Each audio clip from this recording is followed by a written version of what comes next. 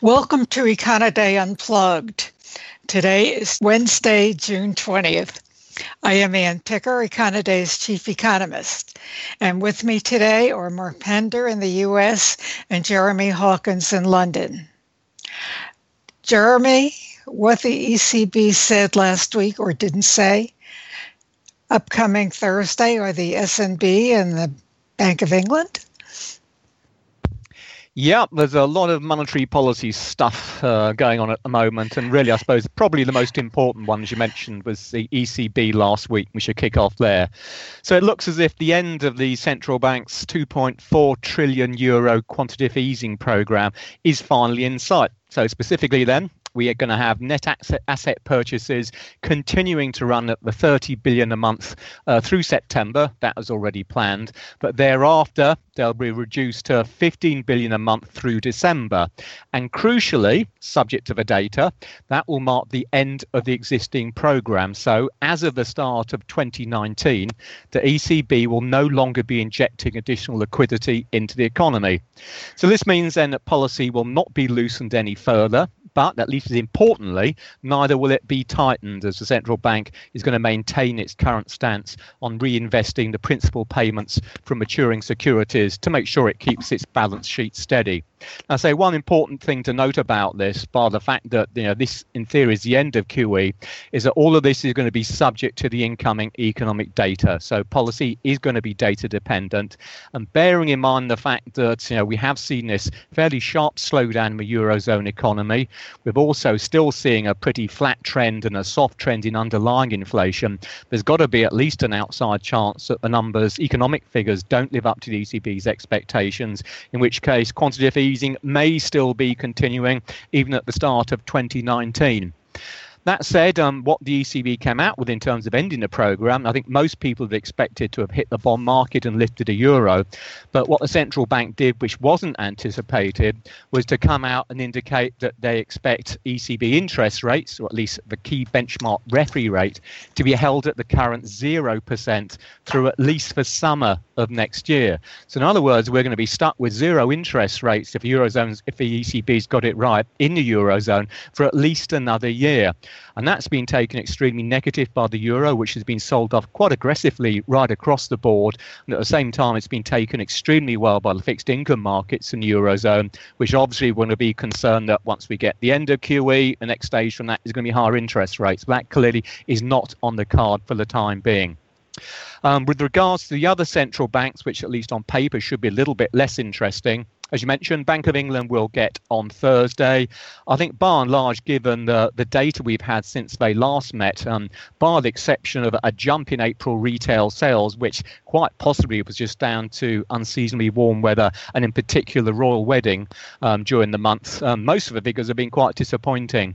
Inflation has also come in below expectations since the last gathering. So expectations for the market pretty clearly in favour of no change there. I think we'll see another 7-2 vote with the two main hawks, McCafferty and Saunders, for the third time dissenting in favour of a 25 basis point hike. Just quickly on the MPC, worth noting Ian McCafferty, who's really been probably the most hawkish member of this panel, he'll be leaving the MPC after the August meeting. He'll be replaced by a Professor of Economics at Imperial College London, Jonathan Haskell, and that just by virtue of the fact that he'll be a new boy sitting at the table may make it that much less likely that we'll see interest rates going higher once McCafferty has left. With regards to the SNB, again, it's difficult to see them coming out with any change in interest rates. For them, it's the old age problem of trying to get inflation back up towards 2%. As we speak, in consumer price inflation is running at an annual rate of just 0.8% a year. If that sounds low, well, if you look at the breakdown of that, import prices are running at 2.2%. Domestic prices are running at just 0.4%. And the big concern for the SNB now is that we have seen some fresh capital inflows going into the Swiss franc as a result of political instability in Europe with Italy. And I'll quickly mention in a minute, Germany as well. So we've already seen the Swiss franc starting to rally against the euro, in turn aided by the ECB's announcement with regards to interest rates last week. So the worry for the SNB, of course, is that we continue to see the Swiss franc strengthening, and that's going to put additional downside pressure on inflation. So for the SNB, the last thing they can afford to do at the moment is to rock the monetary boat by doing anything which encourages additional investor interest in their currency.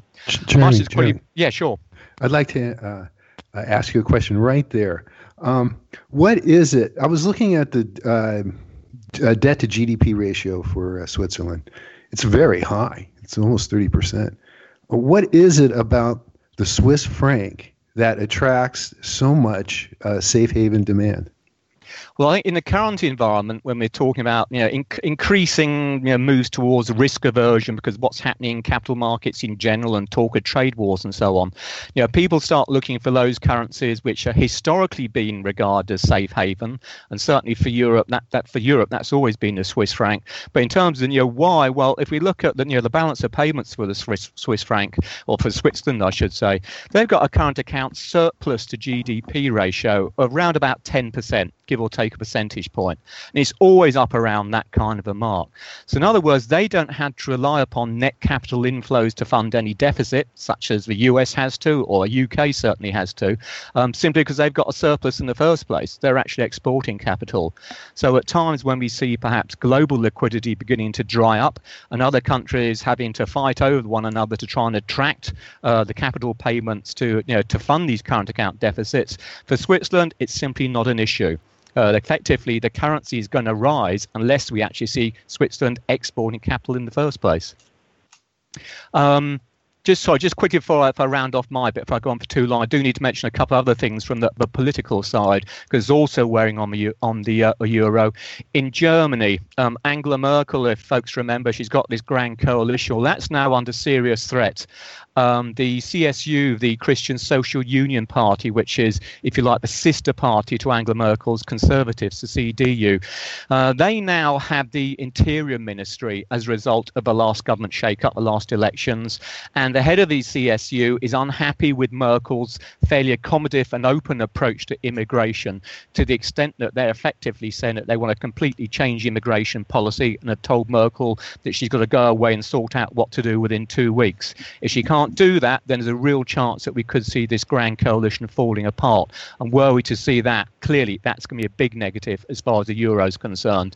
And lastly, Brexit. Brexit is an ongoing thing, as we talk about almost every week. Just to point out that today, Wednesday, there will be a very important vote in Parliament about what's going to happen with regards to Parliament's own vote at the end of the Brexit procedure itself.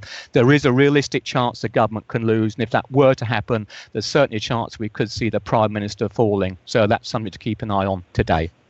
And that's my lot. Thanks, Jeremy. Mark, this is a week for housing data, and this morning was particularly disappointing. Yes, Anne. Disappointing for the resale market is nothing new. It's quite a surprise. There seems to be quite a division in the housing sector between the new home market, where rates of sales, it's sawtooth month to month, whatever the data on that market you're looking at. But behind all that is a significant upward trend, really almost at about a double digit, which really is one of the makes it one of the strongest areas of the economy. In contrast, the resale market, the sales of used homes, existing homes, has been trending lower, visibly lower. Just a little bit, but that has really been as you would say, the secular trend for the whole expansion. New home sales going up and existing home sales going down. It's a bit of a problem to get yourself. How much can the housing contribute to the 2018 economy? The new homes have a significant impact on residential investment, which is in the GDP which is part of GDP. And so that looks to be quite positive. But existing home sales, as far as household wealth and that stuff, it's not, there's not really a lot of churning in the market. But that's probably a good thing. Jerome Powell is speaking today, and he mentioned that he doesn't see excessive levels of debt in the economy, and that is very, very important, because so many times housing has been bubbles in the housing market have been the centers of extreme trouble, extreme danger for household stability. He doesn't see it, but going into the spring selling season this year. Home prices look like there's several different readings on home prices, but if you look at them in aggregate, it looks like they're coming down a little bit into the spring season, which the data for the season are still coming out, and it doesn't look to have been a very tremendously successful season. We'll get the new home sales report next week. On Thursday, we'll get the FHFA house price index, and then the week after that, we'll get Case-Shiller home prices. And the expectations are for a little bit of better growth, but again, it had been coming down. So if you look at it, and if there is a bubble in the housing sector, it's on the West Coast, where rates of price appreciation are in the double digits. Really, can that be sustainable? We're seeing some like 1.5–2% moves a month on home prices out west, but the rest of the country, we're not seeing any kind of an imbalance like that. So it's probably the housing sector right now, looking here from the first signs, first indications from the spring selling season, is on net moderately positive, which I guess really gets back down to the Federal Reserve's own assessment of the housing market. Mark, what do you see as the impact of increased lumber prices on the housing market now that the tariffs have gone into effect? Well, that's a really good question. One of the home indicators we had this week was on Monday, and that was the housing market index, and that's compiled by the nation's home builders, and they had shown enormous confidence. This is really a confidence measure. It's like a consumer confidence, business confidence, but it's just set within the housing sector, and it took off when the Republicans got in, and it has now been leveling off a little bit. And part of that is not only higher concerns of, and home builders are right at the trench line, or they're running out into no man's land. They're right at where the battle line is drawn, and they are reporting, of course, or they're looking out. And part of their report is a 6-month assessment, and they're looking out at the risk of higher lumber prices, but more immediately, they can't find construction workers. And going back to the aluminum and steel tariffs that were set on in March, the availability of construction equipment is down. So, and you kind of see that in the starts and the permits data that were out on yesterday. And there again, you get this sawtooth kind of a look, up and down, up and down. Again, along a trend of along a rising long-term trend, however. But I think these immediate factors are going to slow what or contain and limit growth in that market. However, the other side of that is that may be desirable to contain the growth to prevent a bubble. So, how do you like that? Mark, can I ask you a quick one? GDP. I think was it yesterday? The Atlanta, so-called the Atlanta Fed nowcast. They were talking about 4.7% second quarter. Does that seem plausible to you? Yes, I think that's the high end. It has to do with the consumer, really. Really showed the particular measure responded immediately to last week's retail sales report, which was very interesting. But I could just take a second. The Fed's beige, I think it's all related to consumer spending and the possibility of a 5% GDP for the second quarter. And what's surprising about this is that in April, that's the beginning of the second quarter, retail sales weren't that great, but sales of services, and this is reported with time lag, and this is the most significant piece of consumer spending. It's 2/3 of consumer spending is on services, but we don't get any strong advance indications, really, even from private sources on this reading, and that came out very strong in April, and that kind of kept things up. But then the Beige Book came out, and this is prepared in advance for the FOMC, a couple weeks in advance. And the Beige Book at the end of May said that sales through late May were moderating, which means growth is slowing. And then at the FOMC statement, right at the very top of the statement, the Fed says that retail sales are starting to go up, or picking up, was the quote. So what happened between the Beige Book and the FOMC? Well, if you look at our calendar, there's actually no hard data at all in retail. It was the day after the FOMC was the retail sales report that came out. They must have been looking at that report, which showed not only unusual strength in May that was not indicated at all by auto sales, which were flat. And it included upward revisions to April. So you get this kind of a sudden burst. And you were talking about being informed by incoming data. This is a central bank term.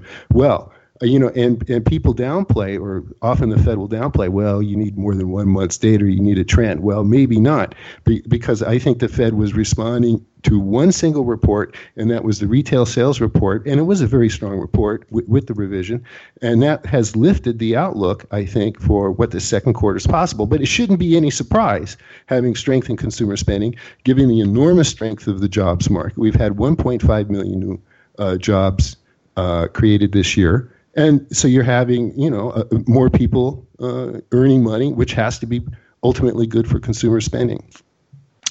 Thanks, Mark. Until next week.